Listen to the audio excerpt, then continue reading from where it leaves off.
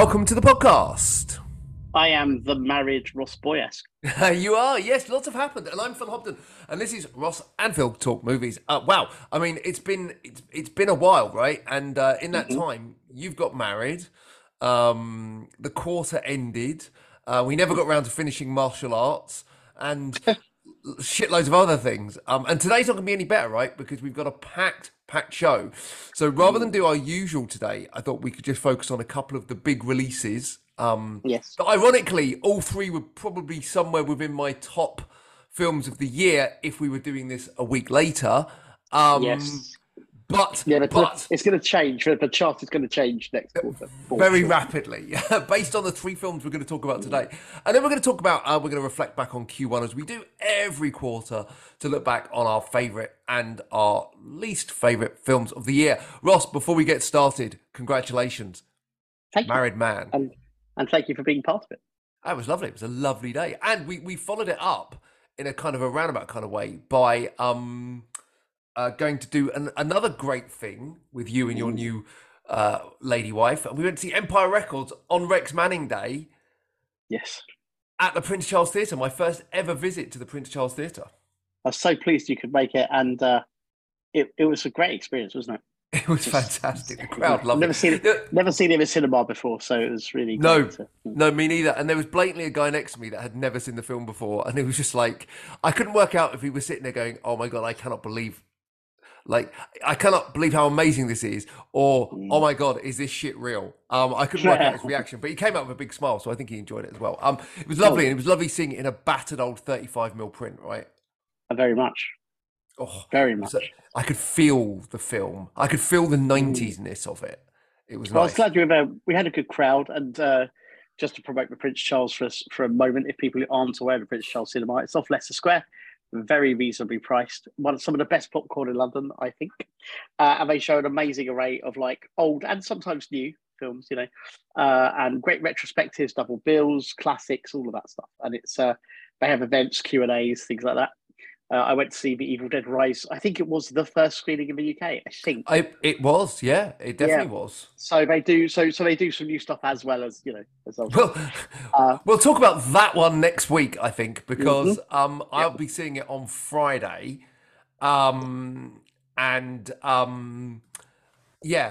definitely had some strong thoughts on that one. I am going to say I'm going to attempt to. I don't know if I'll be able to do it straight away. I'm going to attempt to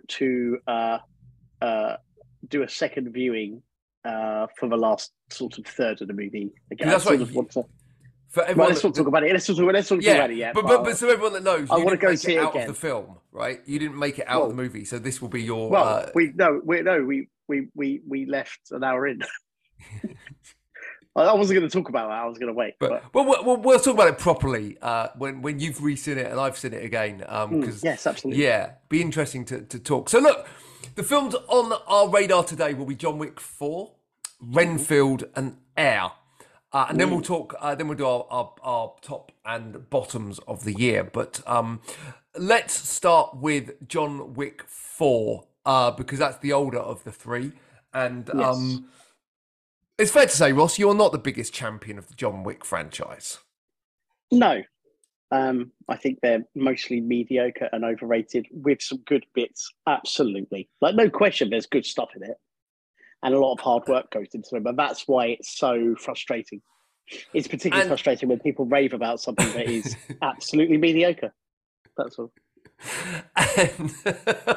And it's fair to say I'm slightly more positive, but even so, I still don't get the thing about this, right? Like, I kind of understand. I kind of like go, yeah, do you know what? There's some good action in it, right? There's some absolutely some great action in it. But yeah. I've never quite got... I mean, John Wick 3 for me was probably the best of the bunch. But certainly 1 and 2... I enjoyed, but I have got absolute zero desire to see them again. So I've watched all of them, slightly decreasing numbers. So in the run-up to 4, I watched number 1, which I think was my 5th time. I'm pretty sure that's right. I watched 2 for the 3rd time, 3 for the 3rd time. Yeah, there you go. And then I saw 4. and you don't need to watch them because there's no story. There's I'm zero not. By the way, I'm not even consistency. being. I'm not being. Yeah, there's except for it's got Keanu and certain elements of the films. There's no story, which is troubling when the fourth one is 3 hours and whatever it was. Uh, It's troubling. 2 hours and 49, I think. Well, I don't think it was Was over it? I thought three it was. hours. Oh, fair enough. Then it felt longer, but But I even have to so, say, yeah. well, but I have to say, for all my quibbles, I don't have quibbles because I'm a rational human being and I don't just love things because there's flashing colours in front of my face for 3 hours. Um, it is still my. It's probably my favorite. It's still probably my favorite of the four. Like for Yeah. like unreservedly, but there was a 2 hour really strong film in there somewhere. Because the Yes. more you watch it, the longer you watch it, the more, if you're actually paying attention, the more you realise John Wick isn't a character at all in the film. And not only is he He not a just character in isn't. the film, He he's just not a did it. character. Like No, he has no, of course not. zero. He says about five, literally about 8 words in the whole film. And And by the one of way, them is like, yeah, yeah, he says yeah like 3 times. By the way, that could work. We don't need him to be talking. no, We know no, this. but some character would be Ever nice. since Clint Eastwood. But this is the point. He has no progression in any way, shape, or form, and it's highlighted even further by the fact that Donnie Yen is so good in it. It's certainly my opinion, and Donnie Yen has almost has a story arc in it. Almost. Almost. And I'm not, by the way, any criticisms I'm making yourselves, I'm not making joke. I'm not doing it to hear myself go, some of these YouTube videos, Little bit. No, YouTube, you're not. no, some of these YouTube channels that I watch almost take delight in disliking something. And that's not why I criticize films at all. Like, I mean, I can make jokes. I'm not going, well, is this shit? That's not my thing. And I knew it was going to be shit. Because objectively, That's by not the my way, thing. it's not shit. It's visually No, stunning. it's It visually looks yes, amazing. yes. I Like, can't argue with that. like it's a very very beautiful film. It's one of the most beautiful action films I've seen in years.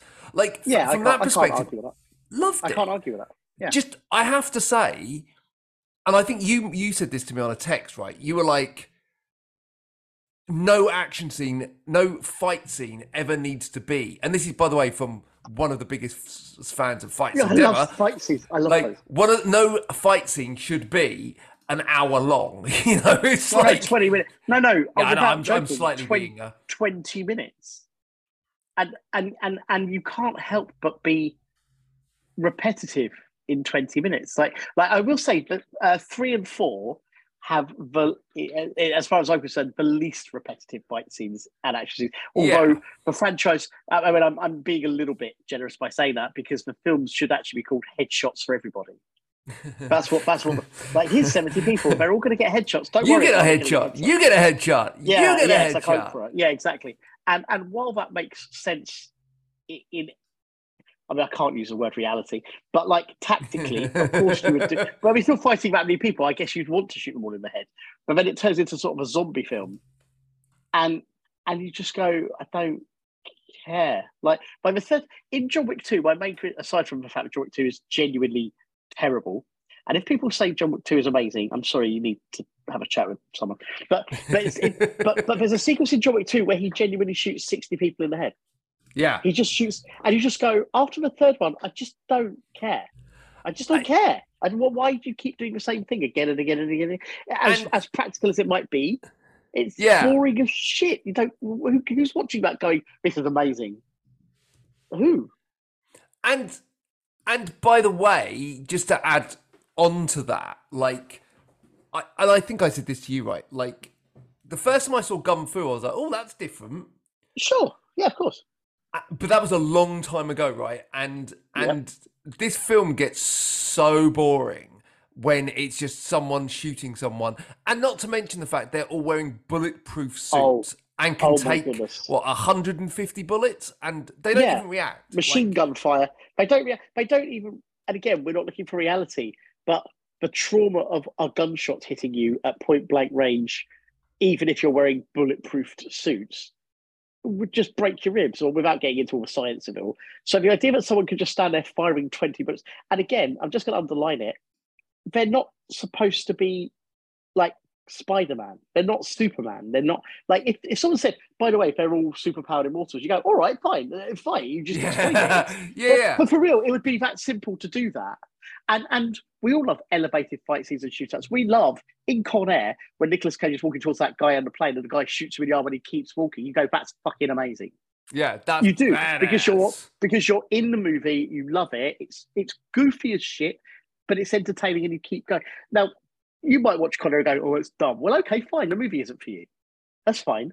And someone could say, well, it's the same with John Wick 4. But there is a level to which if a person falls out of a building 4 stories, which happens in John Wick 4, and smashes into a car, which would kill any henchman in any other movie, it just kills all that would just kill the henchman, and then just gets up and wanders off. You just go, what is the level of, like, where are the stakes? He never ever feels vulnerable. And that is a key problem. If your hero doesn't feel vulnerable, if you don't think, if you never think, God, he might not make it out of this, yeah, then why would you have not? And he's given no stakes, and he's given no consequences. Like there's nothing that he's achieving in this movie. You just go, well, why? Yeah, that was fun. That bit was fun for sure. Why am I? Are you actually honestly asking us to care about these people? The person you care about is Donnie Yen because you're worried about his daughter. That's all you need. Yeah. Everything with Donnie Yen, even if you don't like it, you go, he's doing it to protect his daughter. That's it. End of. Doesn't matter. And there's a past with Wick, which is nice. They just hint at that. That's all done really well. But then why? So, and that's your side character. That's your guest character. And you're not going to give your hero, who's in the movie for 3 hours, you're not going to give him that. Yeah. That's all I can say. It's just factual. It's just factual. I genuinely cannot disagree with you, right? Yeah. Like, I can't enjoy the movie. You can enjoy the movie, but you just don't give your lead character anything. And I will say that on balance, like, I didn't think it was, I looked at my watch once and I was like, oh shit, like 2 hours of this film is gone. By the way, I didn't go to the toilet, which is again uncanny. It's uncanny for me. Yeah. So I was not bored no. to a point, right? But I was kind of a bit impatient. And there's a difference, right? Where I'm like I'm a bit impatient because I'm like, yeah, I've seen this fucking gun fu. Like, I've seen Keanu like literally shoot 1,000 people in the head, and I'm like, oh, right, okay, for nothing. By the way, for nothing. Yeah. So here's my other little thing. Each set piece, as impressive as you want to describe it or not, I love the top-down thing with the Dragon's Breath rounds. Oh my god, that was actually one of the best things I've seen in ages. It really was very enjoyable and stuff. However, at the end of each of them, Wick doesn't seem to achieve anything. He just basically goes, like he just leaves, including again, correct me if I'm wrong on this, the set piece where he has to get back in with his family to get nominated to do the duel. That's it, something like that. He has to go and kill someone, and at the end of that set piece, it turns out it was all for nothing anyway. It turns out they weren't good or whatever, whatever. And you just sort of go, well, what? You're not how if you slay 70 people again, and there's no other story. Like he's not achieving anything. He's not winning anything. He just moves on. What is the story relevance of each piece? And it does matter a bit. It just does. It matters a bit. Not just, that was exciting. And also, for a film that, I always say that, like, does a film, like, I don't care how long a film is, but does it earn its length? And in here, the one thing that really bugged me was there was that whole Jordan scene, which was... Yeah. It wasn't even that long pointless. in the beginning. And it was pretty much pointless. Everything was in that scene, by the way, was in the trailer. Right. Almost that entire scene was in the trailer. It felt like that scene was like a remnant from 3, because he goes to that Middle East. I don't even know if it's the same place. I don't know if it was Jordan or not, but he was in that kind of Bedouin type place in the 3. Yeah. The bit where he chops his finger off for no fucking reason, for no reason at all. And now they have to green screen his finger. Oh, good. And And again, Yeah, that feels like you somewhat sacrifice that. of a You pointless sacrifice thing. that. Well, again, it's an incredible sacrifice, regardless of how indestructible someone is, and it literally is meaningless. It should mean something, something. So, but what I was Yeah. getting at, the Jordan scene literally had no. It added nothing at all. It was impressive. It looked beautiful. I won't disagree. Added nothing. Then you could remove it and just be like, well, that doesn't matter. And that's, I think, genuinely an issue. Yeah, It just is. Like, even if you're enjoying it, you just go at some point, why is, like you say, a film has to justify or earn its running time and somewhat. and certainly there are yeah, this film could have easily been shorter. Look, on balancing, because we got other things to talk about. It was all right, right? Like I Yeah, didn't it hate was. it. I It quite was all enjoyed right. it. Same. The script But was terrible. script was terrible. I am kind of done with it all now, though. Yeah. I Like am not this. excited about Ballerina. I'm sorry, Rambo's having an enjoyable time. Rambo. This will be fun for the podcast. Yeah, I mean it's always good. Yeah, why not? But yeah, so but I'm not necessarily gonna be running to watch. I mean, You know, do you care about Ballerina? I like Ana de Armas. Do we care about Ballerina? Do we care about the Continental TV show except for that it sounds interesting? Like do you know, I'm it could more. set up the world. It could set up the world. Yeah, I'm more interested with that than I am like anything else in this world. But with the caveat of I'm not that interested in any of it, right? Like it for me, with three films beyond where this series needed to be, and yeah. Yes. So look, that's John Wick 4. Let's quickly touch on Air because I think we both enjoyed Air, didn't we? Yes, I very much enjoyed it. In fact, Niffy and I both went to see Air, and we very much enjoyed it. My only, without ruining anything, because I won't spoil anything, I do feel it fizzled in the last 15 minutes. Like it was perfectly enjoyable. I wasn't bored. I just don't feel know if like I agree with you on that, but I certainly can see why someone might say that, right? But it just sort of yeah. slows down after the peak of the dare I say, I didn't realize how entertaining a film about making a deal could be. It's about making a sponsorship deal. And once a certain thing has happened, without spoiling anything, the sort of the I don't know if you can even call it an epilogue exactly, kind of the epilogue, just kind of felt like a bit of a fizzle. Although it came back up again when you get the inevitable caption saying what happened to everybody. That was all very interesting and exciting. Very good. Like, this gives nothing away, by the way, nothing away, because everyone obviously knows that Michael Jordan signed the deal, because otherwise there would not be Nike Air Jordans, right? Yeah, but there was nearly a deal. There's nearly a deal, but the fact that Mike Air Jordan, that's definitely not his name. The fact that Michael Jordan earns 400 million a year passive income from Nike just on the Air Jordan line, right? Yeah. He hasn't got shares in the whole company. Just on the Air Jordan line, he earns 400 million a year. Passive income, doesn't have to do very much for it. I mean, that has got to be one of the best deals ever signed in the history of deals. Absolutely. Like, I think the film makes some very savvy decisions, like essentially not showing Michael himself. Yes, which was a very completely. And Affleck, by the way, Affleck said that the reason they did that was because, you don't want to show someone that's so iconic and identifiable and instantly know it's not him, right? Yeah, I completely agree with that. I think all of those decisions make sense. It was fabulously written overall. I thought really well acted. I just highly recommend, and it's a film that can kind of be for everyone. There's no niche thing going on here. It's a solid, historically interesting film. Yeah, and you can't help but smile when you come out, right? Like, it's one of those films which you walk out and you just go, yeah, that was fun. That was like, that's the kind of film you walk out with a massive smile on your face and go, like the 80s montage, they had me at hello. Oh, that was wonderful. And in fact, they use a lot of interstitial cuts between scenes of little snippets of 80s stuff. Yes. Works extreme. The Axel F sequence later on was fantastic. The fact they cut a specific scene to Axel F was brilliant. How could you not love that, right? So good. Yeah, look, I highly recommend Air. Very, very good film. Definitely, probably like not spoiling next quarter, but so far probably my favourite film of the year. It's definitely Just one of them. about. Definitely one of them. It's probably my favourite non-genre film of the year. Possibly. Yeah. So let's quickly touch on Renfield, and then we'll talk about our best and worst films of the year. So how was Renfield? I'm saying that like I haven't seen it, and like I didn't enjoy the fuck out of it. But Ross, how was Renfield for you? Well, here's an interesting point. In fact, I've been thinking about this in the last since last night.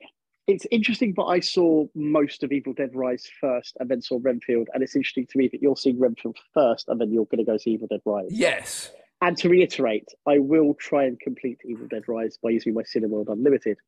I just don't know if I'll be able to do it before we record next, but I'm going to try. Okay. I'm going to try. But in short order, in my opinion, Renfield is everything that Evil Dead Rise should be. And the caveat of that being... The caveat of that being that Evil Dead Rise, the first 5 minutes really fooled me. And again, I don't want to spoil too much about that. It really did fool me. As opposed to what then comes next. Just objectively. Forgetting whether I even like it or not. So there's that. It was batshit mental, wasn't it? Renfield, well, this is what I'm saying. Renfield, first of all, can we just talk about the merits of a 93-minute movie again? Oh, it's beautiful, wasn't it? My only slight caveat to it is there are certain bits of Renfield which did not spoil my enjoyment of it, or Niffy's, in fact. For just a quick one, Niffy found some of the gore just a bit much, which is, I get, like, it's not going to be for everybody, but I lapped that up, quite frankly. I'm with you on that. It was sort of some cream on the cake. But the one thing I will say about Renfield, there was a handful of bits, handful being the operative word, throughout, where I felt, you know what, they could have dedicated another minute or 30 seconds even. There are some scenes that very abruptly finish. They kind of stitch together some of the scenes with, like, I don't know if you noticed this, there's some slight voiceover bits from even Awkwafina, who doesn't have a voiceover in the movie. There's a few things where she says a line and there's nothing on her face. Yeah. And it's just clearly, by the way, I had no actual issue with it. It was just explaining something a little with a bit more clarity. Very small things. Couple of moments from her and a couple from Nicholas Hoult, 2 or 3 through the movie, that didn't tie into when we eventually find out what his voiceover is coming from. Yeah. These are very minor things. I think if the film was 93, it could have been 96, for example. I'm being very loose, and just some of it was just a bit patchy, and I feel like maybe sometimes that the editors were told, you need to get through this. And I think, I agree with you, actually. I think... Not much, very little. Yeah. But there were definitely some bits that kind of I felt they've just let it relax a little bit, guys. Just a little bit. I think you're right. I think it could have... Minor. Like, how often do you say, I wish this film could have been longer? Almost never. That's the point. That's what I'm getting at. Isn't that a lovely thing? It was. No, it was. It was. And it was literally no more than a handful of moments, a handful of scenes. And it just you could just feel it. Other than that, I thought it was just super enjoyable. Nicholas Hoult, I agree with you. You're the one who said it. Bond, I totally see it. Totally see it. See it. Never thought I would have. I totally the way he handled the action, I was like, oh shit! And this also guy can kind of. Sorry, go on. My bad. No, I was going to say this guy can actually this guy can actually fight, and he can look good, and he can be physical, right? Like, but he also combined that. He combined that with. I said to Niffy something like, he's got about 60% young Hugh Grant in his DNA. Yes. The way his performance, the stuttering, and it didn't feel too effective. I mean, obviously it's a performance, but it felt natural and real. And the combination of that with the harder action stuff, I was like, yeah, definitely Bond. Like, definitely Bond. Because he could play Bond in an almost Roger Moore-ish sense with humour. But then when the fighting comes, he could really deliver. And I was like, that would be a really interesting interpretation of it. I'm not saying he should be foppish. I'm just saying he could genuinely be a bit of a smoothie and a sweet talking guy in a genuine way, but then kick ass. And I thought that would be also, really do you remember my pitch? My pitch for the next Bond film was to go back to the 60s and set the next series in the 60s. And you could Yeah, even do it generationally, right? As the actor ages, you could go 60s, 70s, 80s absolutely. Yes, you could do that. and You grow could the tech absolutely do with that. it, right? Yeah, Grow that'd be and interesting. if you put Nicholas Holt, and I actually Googled this by the way, if you put Nicholas Holt in a tux, Yeah. he 100% looks like a 60s secret agent. Oh, well, but I think that's even more backed up by, even though it's a different time period, the opening scenes of Renfield being the 1930s style Universal thing, Yes. which was Yeah, yeah. brilliant. By the way, that was fantastic, wasn't it? It was fantastic. And he looked incredibly in keeping with the time, not just his styling. So there was something about his demeanor. They've clearly studied those scenes. And before we go any further, Nicolas Cage basically playing the Bela Lugosi version of Dracula, Yeah. plus Cage, plus I Cageisms. I He was cannot incredible in it. I cannot tell you that how much if the Oscars actually meant jack shit, like Mm-hmm. you would nominate Nick Cage for that performance because I it is agree. I so agree. brilliant. It's brilliant. But it goes from you get the Lugosi style macabre but yet charming thing, but you also get that there's that scene where he confronts him in his apartment, and we get into like the narcissism aspect of abusive relationship stuff, Yeah. where he flicks from being like quippy but to also being wounded and then sort of biting back, not literally, but he goes from he goes through like a whole range of emotions convincingly, still with the weird campness of Dracula, but still there's stuff under his eyes where they're literally bickering like an old married couple. And I thought that was not just funny, but also genuinely poignant because he's fully committed to like he made that interpretation of Dracula weirdly deep, regardless of how funny it was. Yeah. Does that make And sense? There was a lot of attention paid to his performance. It wasn't just "Waha, I am Dracula." Like yeah. that was in there.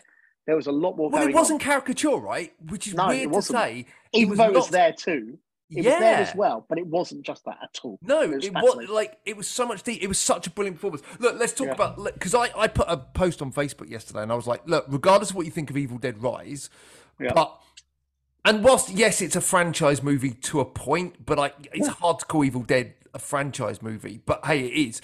But like Evil Dead Rise, Cocaine Bear, which I'm sure we'll talk about in a minute, and Renfield. We've talked about Cocaine Bear already, actually. But how amazing is it that no, I mean it'll come up in my list of films for sure, and yours, I'm guessing.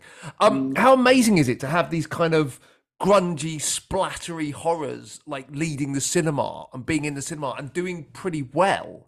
I agree. It reminds me, I'll never remember which year this is. There was a year, and let's say it was 6, 7 years ago, something like that, where Universal had none of their big franchises, like not Fast and Furious, not whatever.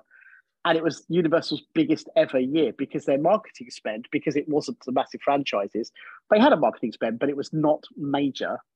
And suddenly it was like their most profitable year. I don't remember the year and I don't remember the titles, but they were all sort of genre movies and they were all like mid-budget genre movies. And they absolutely like caned it that year.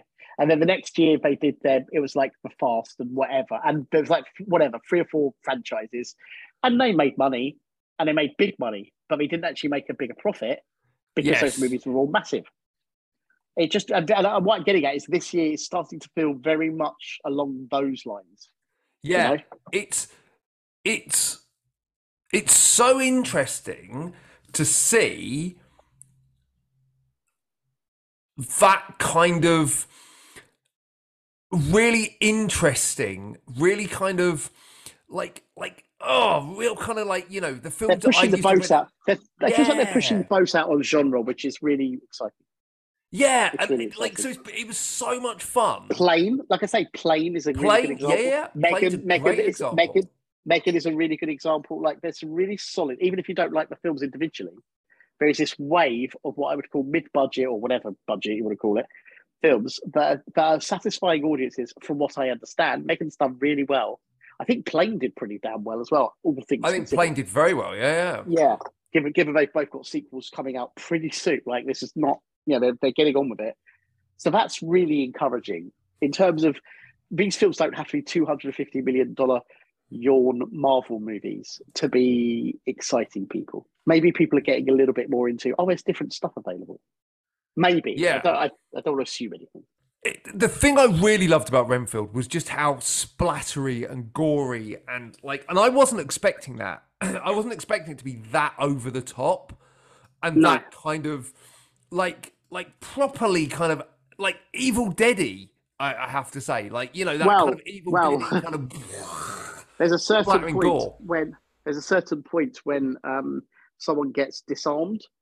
And actually, there's 2 points where literally. Well, I wasn't going to go there, but those times, again, watch Evil Dead Rise and see what you think. Yeah, interesting. I feel, and my other thing about Renfield, as opposed to even not specifically Evil Dead Rise, but other maybe examples, I feel that all of the gore, all of the action, and every other sort of, dare I say, genre bit of the film. It always felt like story. Even if some of it was gratuitous, it felt like story. It didn't feel like, oh, they've just done that. Like, it always felt like it was built to. It always felt like the film was escalating and it was going to a certain point. When we get to the final battle, you go, yeah, we're at the final battle. Which I feel like we've lost that in film. And that might be partly due to the runtime of films, possibly. Like stretching these things out. I will say that John Wick 4 did that quite well as well, actually. I think the way that they did, I hated that ridiculous stair roll, but I loved the moment when Donnie Yen helps him up. I thought that was great. That. Yeah, no, I loved that a lot. I just didn't like the actual absurd, the stuntman helping himself down the stairs a few times roll, which just. I think they again, as with everything on John Wick 4, know when to stop. But it's just you could have had him go down the whole stairs and just have other villains making him go down. You know what I mean? Yeah, I think it's because they wanted to do it all in that one cut, didn't they? Yeah, that was a massive mistake.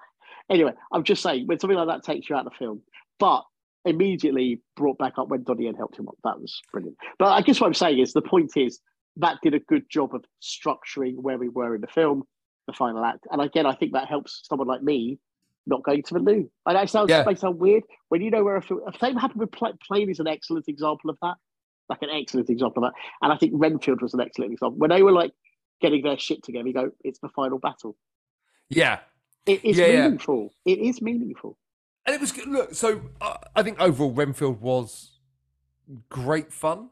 It was... It's not for everyone.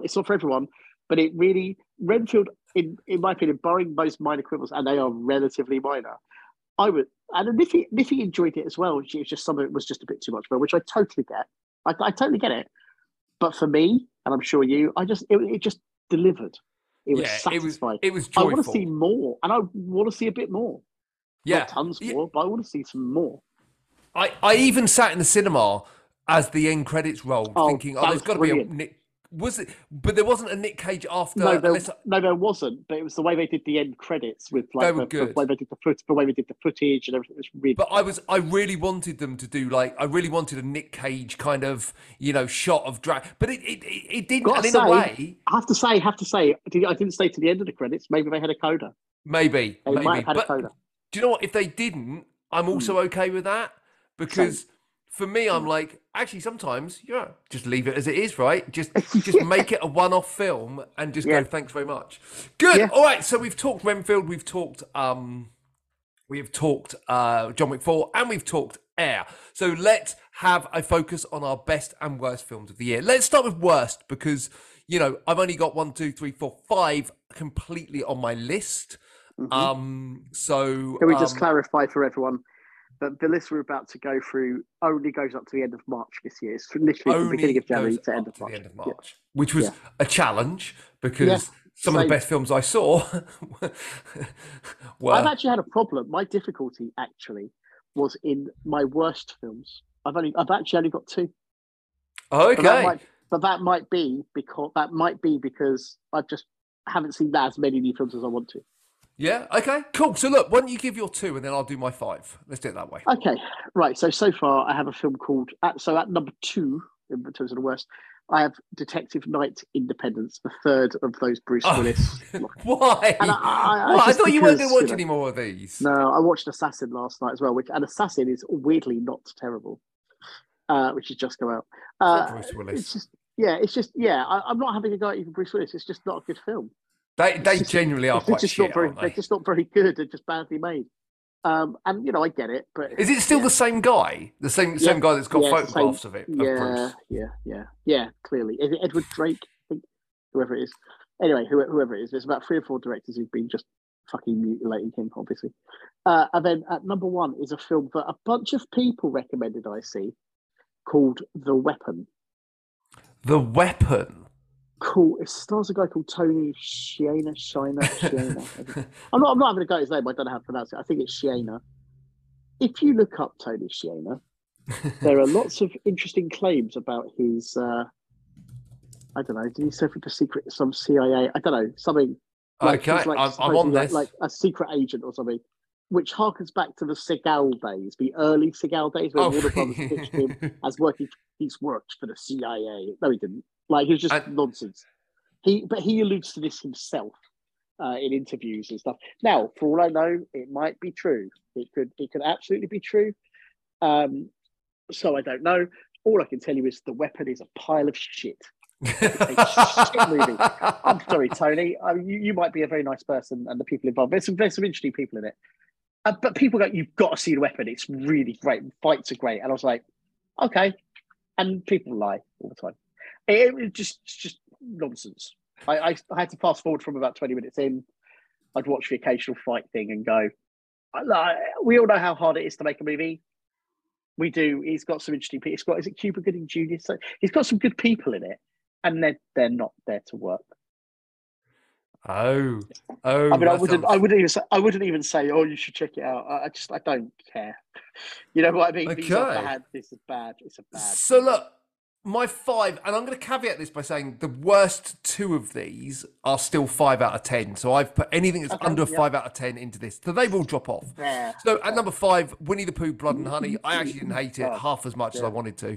I actually thought it was all right in places. It was quite interesting. It was quite splattery. Number 4 is Unwelcome.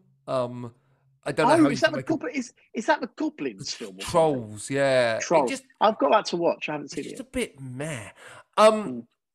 Number 3. Now we're getting into like the 4 out of 10 is Luther, Fallen Son. Luther. Do you know what? I'm genuinely divided on whether I want to watch it. The last season was so shit. I never understood why people. I loved Luther for the first 2 or 3 seasons, and the last season was fucking abysmal, like embarrassing. It's genuinely not great. And actually worse than that, I've heard it's incoherent. I've heard it's completely incoherent. It does not feel like a Luther movie for a start, and secondly, it's basically Luther does Bond, because like the villain Andy Serkis, it ends in this snow layer in Norway or somewhere, and you're like, what? It's like, why? I've also Andy Serkis is hair depressing. or his wig or hair or whatever is supposed to be insane or something. Is that right? Yeah, hair I mean his wig. Fucking, I mean, wow. I've heard it's embarrassing. It's. I mean, like, it's a very. The best way I would describe this, Ross, is it's a very wiggy performance. Right. Like, I might try. I've kind of Niffy's actually out for the most of the time with her mum. And I'm mostly rewriting something, but I'm going to stick on like 2 or 3. I want to try and churn through a few movies. Yeah. So I might try it. But it's a very wiggy performance would be the way I would describe it. Then Children of the Corn, again, it's not horrific. Fuck. Now hang on, why is that not on my? Why is that not on my list? Maybe you watched it this month. When did I? No, I did watch it in March. Do you know what? Children of the Corn will be my 3rd worst because. Yeah, go on. I'm sorry. It's not horrific, by the way. No, it's not. No, it's not. It wasn't. It's dull. It's a 5 out of 10. Like, it does what it's sort of supposed to do. And the little girl was really good. Like, the cast actually are fine in it. And there's some scary bits. And I like where we see he who moves amongst the stalks, or whatever it's called. I thought that was quite good. It isn't good though. No, actually, no. That should be my bottom 5 in terms of I don't really have anything else to put there as well. So. And number 1, because of what it is and how much it cost and who's involved. This is the Jurassic World categorization of last year, that there may well be worse films of the year, but there's certainly, you know, none of them had the ability to be better than this. Babylon so far is my worst film of the year. Wow, you know what? Niffy would absolutely agree with you. I'm sure. Like, it hasn't really hit my list at all, even though it's there. It's hit my list. by the way, it won't. It probably won't be there at the end of the year. But just in terms of, I've never watched a film where as I'm watching it, I'm just like, how did no one at no point go, hold on a second? And by the way, this guy, Damien Chazelle, has not made a bad. Damien Chazelle. No, I think that's the point. Fucking great films. I think that's the point. I think that's. It may well have been the shooting. Well, he knows what he's doing. Like, you know, we don't know. You know what I'm saying? They may have just gone, let him do what he's doing. And I think we said at the time, the reason I wanted to see the film was the trailer was a fucking mess. And I sincerely wanted to see the film partly because I wanted to see what kind of mess the film was. That didn't end up in a good result, because I actually really liked it up until the Tobey Maguire meeting, specifically. And then I think the film absolutely nosedives at that point. Like, I'm going to make a caveat on this, by the way. I had actually not, when I checked my list this morning, I'd not actually ordered it. So the correct order would be Winnie the Pooh, Unwelcome, Babylon, Luther, Fallen Sun, and then Children of the Corn. So Children of the Corn would actually be the worst. But like, again, like it's pretty nominal at this point of the year. But look, Babylon was just a fucking mess. But you know, it's not horrific. So look, I've got 10. I've got 1, 2, 3, 4, 5, 6, 7, 8, 9, 10. So let's do usual. 10 to 6. No, we'll just go for all of them. And then we'll just go very quickly. If we don't need to talk about it, we don't need to talk about it. And then we can bounce. You know, so I'll go first. Punt rules in effect. So if I have a film somewhere. Just briefly clarifying. These are, for me, as usual, the 10 favourite films of the year, in terms of the most enjoyable films of the year, for different reasons. Some are more serious than others. You know, I'll give you that. It's not necessarily the film I think that is the best film of the year. And also, two of the best films of the year can't be in my list because of release times. So my number 10 is Guy Ritchie's Operation Fortune Ruse de Gare, or whatever the fuck it's called. Terrible title, but actually quite good fun. It's Guy Ritchie doing Guy Ritchie shit. And I'm down with that, right? Like, I quite liked it. It was fine. It was very unchallenging as a movie to watch, though. That was sort of floating around my top 10 just because it wasn't terrible. Yeah. So we're going 10, 10, 9, 9. I see my number 10 at the moment is 80 for Brady. It was genuinely delightful. 80 for Brady, a film that I have zero interest in seeing. Honestly, mate, I think you'd love it. I genuinely think you'd I'm not joking. I think you'd really enjoy it. The honest answer is I don't see how you can't. Well, I could say that about Avatar: Way of Water, Ross. No, because if you don't like sci-fi, then you might not like Avatar: Way of Water. What I'm saying is, 80 for Brady is like just a delight that anyone can watch. Is what I'm saying. You don't need to like anything in particular to like it. Infinity Pool is my number 9. Need to watch it. It's genuinely batshit. It's genuinely batshit. I might try and stick that on, except I need to concentrate on work. No, you have to watch it. This isn't a background film. This is you need to watch it. Yours next? Shotgun Wedding. Shotgun, no. Really? It's really enjoyable. Listen, it won't be in my top 10 at the end of the year unless we have a really bad year. But Shotgun Wedding is a properly enjoyable action adventure that's genuinely funny. The action is tight. It has a lean, in a good way, running time, you know. And it's a really well, what's the word, structured / balanced movie. Like thuddingly unoriginal. I'm not going to pretend it's original, but considering it's an original, as they call it, we sat there and just enjoyed ourselves the whole way through. It was nice. In the same way, you know, like things like what's the one? A bit like Lost City. Like a bit like not as crazy as Lost City, but with the same. It's a lot of fun. But I'm saying, if you like Lost City, I genuinely don't see why you wouldn't enjoy Shotgun Wedding. Okay. It's very cut from the same cloth, you know. My number 8 is Alice Darling. Oh, I've heard of it. I haven't seen it. It's good. Really good. Anna Kendrick's great in it. Yeah, no, I want to see that. My number 8 is Tar. It's arguably the only film on my list that is sort of what you would describe as a worthy film, for want of a better way of saying it. Yeah, I don't know if there's something about that film that just doesn't make me want to see it, and I can't really... Tough. Definitely tough to watch. Yeah. The performances are brilliant. You do have to concentrate. It's definitely a film where you can't, again, you have to sort of follow. But I was really impressed with it because it didn't feel like pretty much anything you've seen. It's got a Okay. kind of it's definitely worth watching, and it's not for everyone. There you go. Okay. Number 7, Scream 6. Oh, punt Okie for now. dokie. Punt for now. Okay. Seven for me is Knock at the Cabin with reservations. I don't Like even. like Knock I, at the Cabin does a lot because it won't be in my top 10 at the end of the year. Again, I'd be amazing if it was in my top 10 at the end of the year. Um, it'd be a very but bad year if it's still in but your it was cup. one of the you have to remember it was one of the first few films that we saw this year where we came out of it going, yeah, like it worked better than I thought it was going to work. Batista was great. The opening scene is fantastic. The Yes. flashbacks, unlike most films, the flashbacks are used extremely well. Like really, I think Yeah. sometimes it's easy to run over stuff. But the main problem, as I think we discussed before, was not that it has to be a twist, but the twist of this film was it's just exactly what they say it is. Yeah. No. And you just sort of go, it doesn't It. actually go any. It doesn't actually. Oh, okay. Yeah. It Like it literally. doesn't ruin the film. It's just okay. It Fine. literally does what it says on the tin, Yeah, and which isn't a bad thing. It's not a bad probably thing. not much more, right? Yeah, but it's enjoyable. It's definitely one of his better, for what that's worth, better recent offerings. Yeah. And there's some genuinely unsettling stuff in there. When we first see how they do what they do with the hood over the head thing, for Yeah. example, that's done really fucking well. Like the cast are really good in it. I agree. My number 6 is Creed 3. Pumped. Okie dokie. My number 6. This film might end up being higher by the end of the year. But I'm just saying maybe. Puss in Boots: The Last Wish. This is a very eclectic. It's truly very brilliant. eclectic It's a truly list. Puss in Boots. Have you watched it yet? No. I do want to watch it though. To be fair. I will say, Puss in Boots: The Last Wish is up there with the best of Pixar.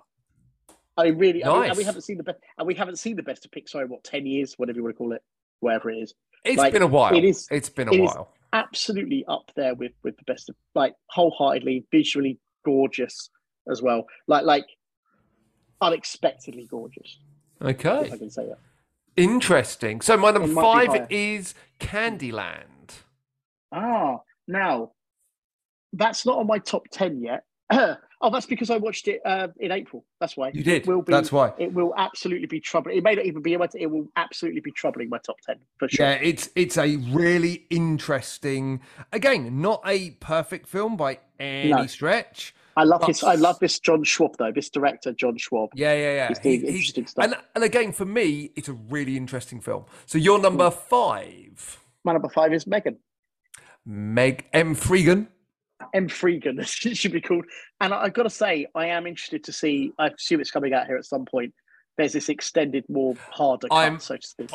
I'm gonna I generally don't rewatch films like Megan. They're like, for me, they're one and done. But I want to rewatch that because it's, for me, I'm genuinely interested if that what is a solid 6 out of 10 for me can be pushed up by making it a bit more. Because to me, it felt like you could have probably slapped a 12A rating on this film. I agree. I think there was And only a couple of moments which you could have removed, but it could have been. I agree, but I don't think that's a bad thing. I was impressed with how much I liked it, given the relative tameness. Yeah. So my point is more.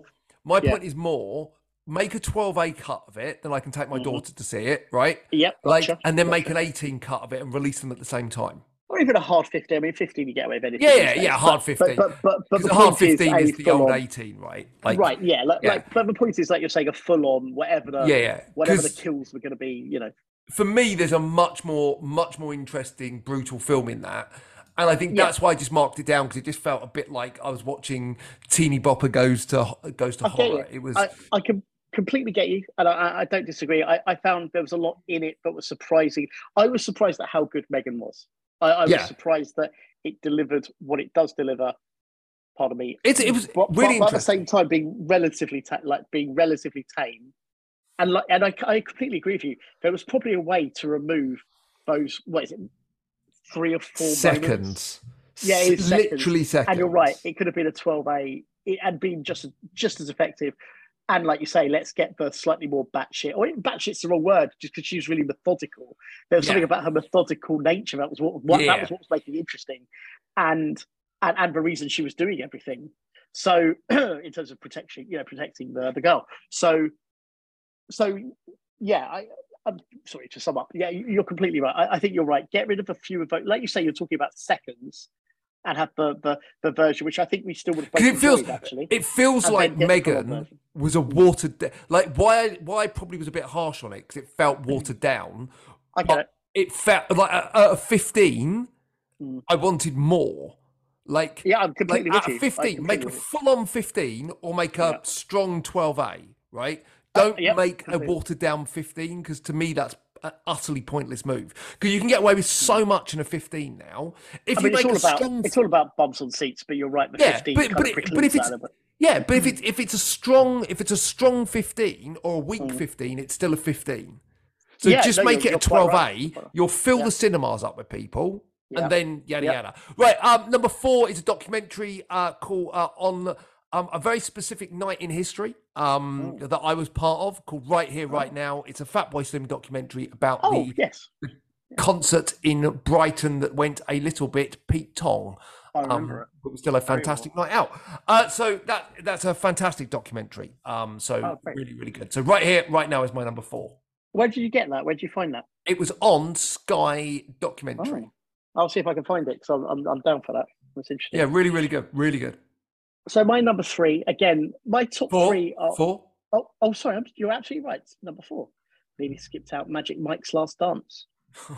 The only person in the entire world that liked that film. I don't think that's true. No, literally, I think it's every great. reviewer said it was shit. Well, they're not paying attention. I've not seen anyone that has liked that film. Terrific. But hey, Ross, as terrific. long as it entertained you. It was terrific. Like it was. I hated the second one. How do you hate the second one? Because the second one has that amazing gas station scene. It's one of the terrible best movie. No. Number 2 is a terrible movie. No. Number 1, by the way, is brilliant. Number 2 is brilliant. Number 2 is like someone made it's like someone remade number 1, but having just seen what the plot was written down on a toilet wall somewhere and went, I'm going to make the sequel to that. No, number 2 takes all of the characters that were sideline characters in the first one and gives them life. The scene where they're telling Joe Manganiello to go into that gas station shop and make that woman smile is an incredible scene.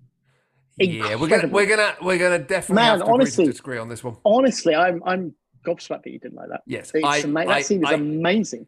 I genuinely hated that film. In fact, if I remember rightly, I'm going back to, I gave it a 3 out of 10, and it was in my worst films of 2015. I'm gobsmacked. It was actually one of my worst films of 2015. I'm really surprised. And I'm not fucking around. I know not everyone likes everything. I'm just saying I'm genuinely sorry. If you really like the first one, the second one takes so much of the first one, gets rid of the shitty drug stuff, which is whatever. And then it's just an enjoyment. It's such a confection. The second film. It was my third worst film of 2015. I'm looking back now. Sandwiched between worst film of the year was 50 Shades of Grey. But correction, that's only because I watched the Korean version with no sex that I realised afterwards. That's great. It's one of my favourite stories. Like, I get all the way through it and I go, well, where's the fucking sex in this film, right? Apparently it's meant to be a sexy film.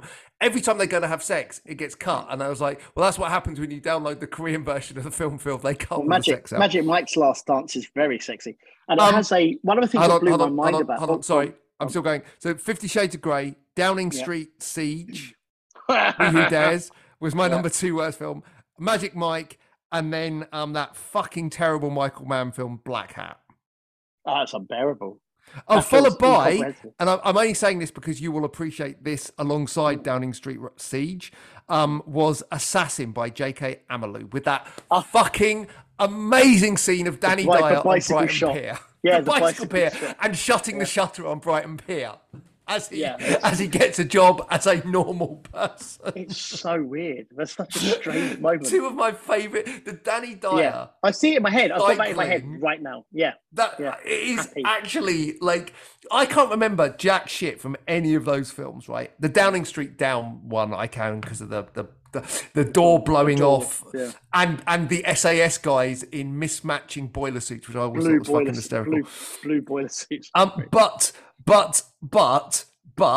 like just that scene of Danny Dyer on a bike was fucking That's amazing. actually legendary. Mm. Anyway, Magic Mike XXL. We're gonna have to pick it up because we're gonna Mm-hmm. never get this done anyway. Okay, good. Like, hey, like, We're nearly maybe I'll there. watch it one day. Number It's great. 3 is a film that hasn't come out in the UK yet, but I did manage to get an early screening of it. Is a film called Missing. Oh, I really want to see. I love Searching so much. Yeah, I love I'm really Searching as excited. well. I'm excited to see Missing big time. Yeah, Missing is great. By the way, Spectre was also my 10th worst film of 2015. Fair enough. That's probably not low enough. Yeah, it's only probably that high because it's given me so much entertaining. Spectre is much worse than Magic Mike XXL.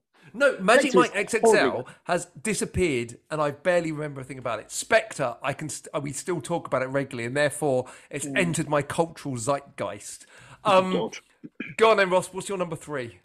My number 3 is Creed 3. Dun, dun, dun, dun, dun, dun, I'm dun, not dun, sure dun, dun, dun, if dun. it'll be in my top 10 by the end of the year. It was good. It was a good but film. Not only was it good, it was surprisingly good for various reasons. Well, you were really not looking forward to it, right? Well, I was not looking forward to. Maybe it's more. I was cautious because the questions in my head were: is this just a vanity project for Michael B. Jordan? With no disrespect. Number 2, Creed 2, I think is genuinely a bad film. I tried watching it a second time and couldn't get past 20. I quite like minutes. Creed 2. I wanted to try it again. I just couldn't get through it. I thought there were so many problems with it. And I feel like it's very loose visually, but whatever. Yeah. It doesn't matter. Look, I wasn't looking forward to it. I was just like, let's see. Do you know what I mean? Like, it was good. And it was pleasingly surprising. You know?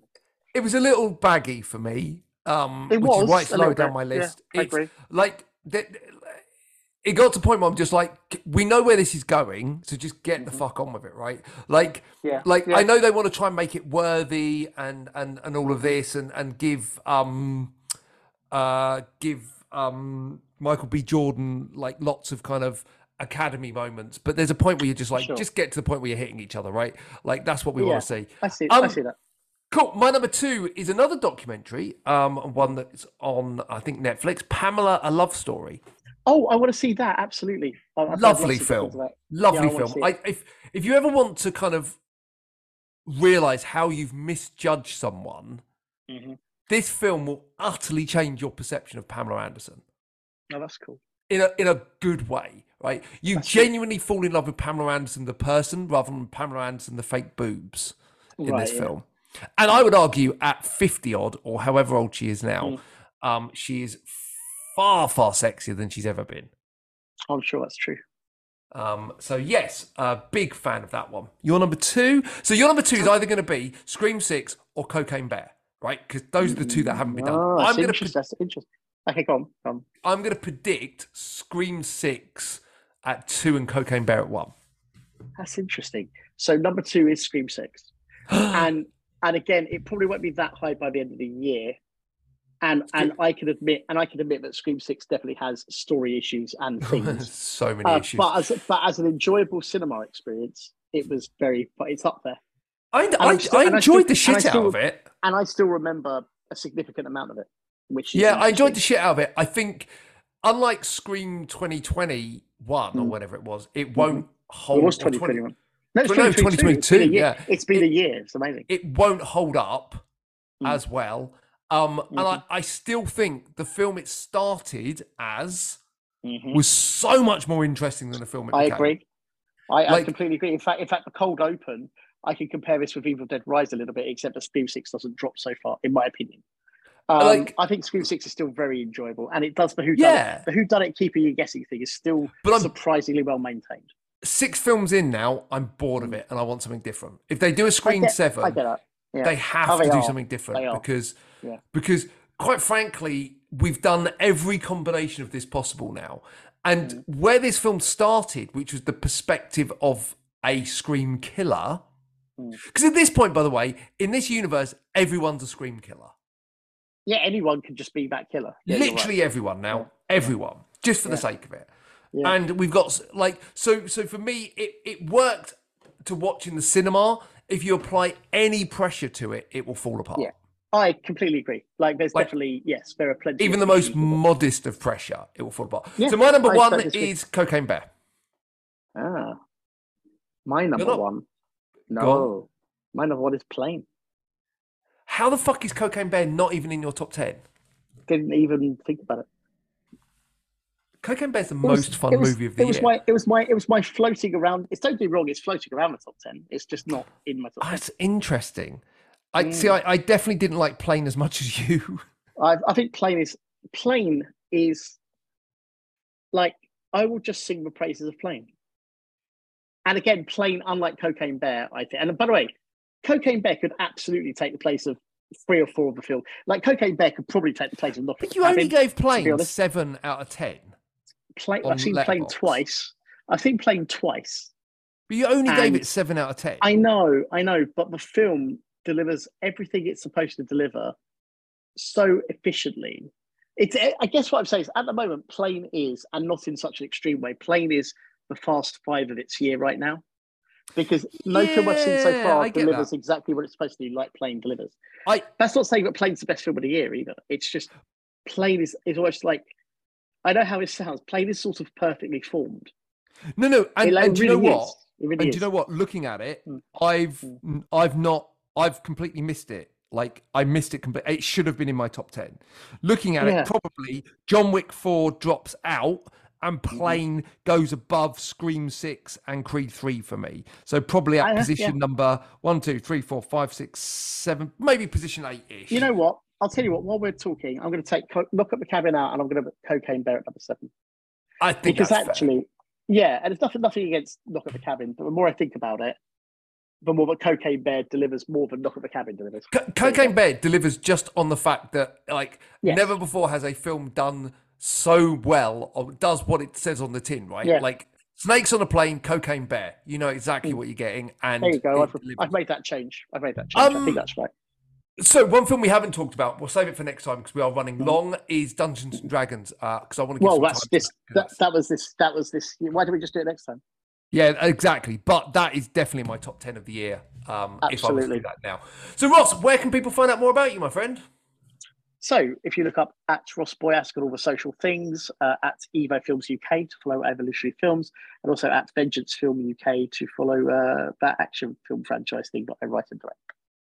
Nice. And Phil Hopton on all the socials, www.rossandphiltalkmovies.co.uk and wherever else. I'm everywhere.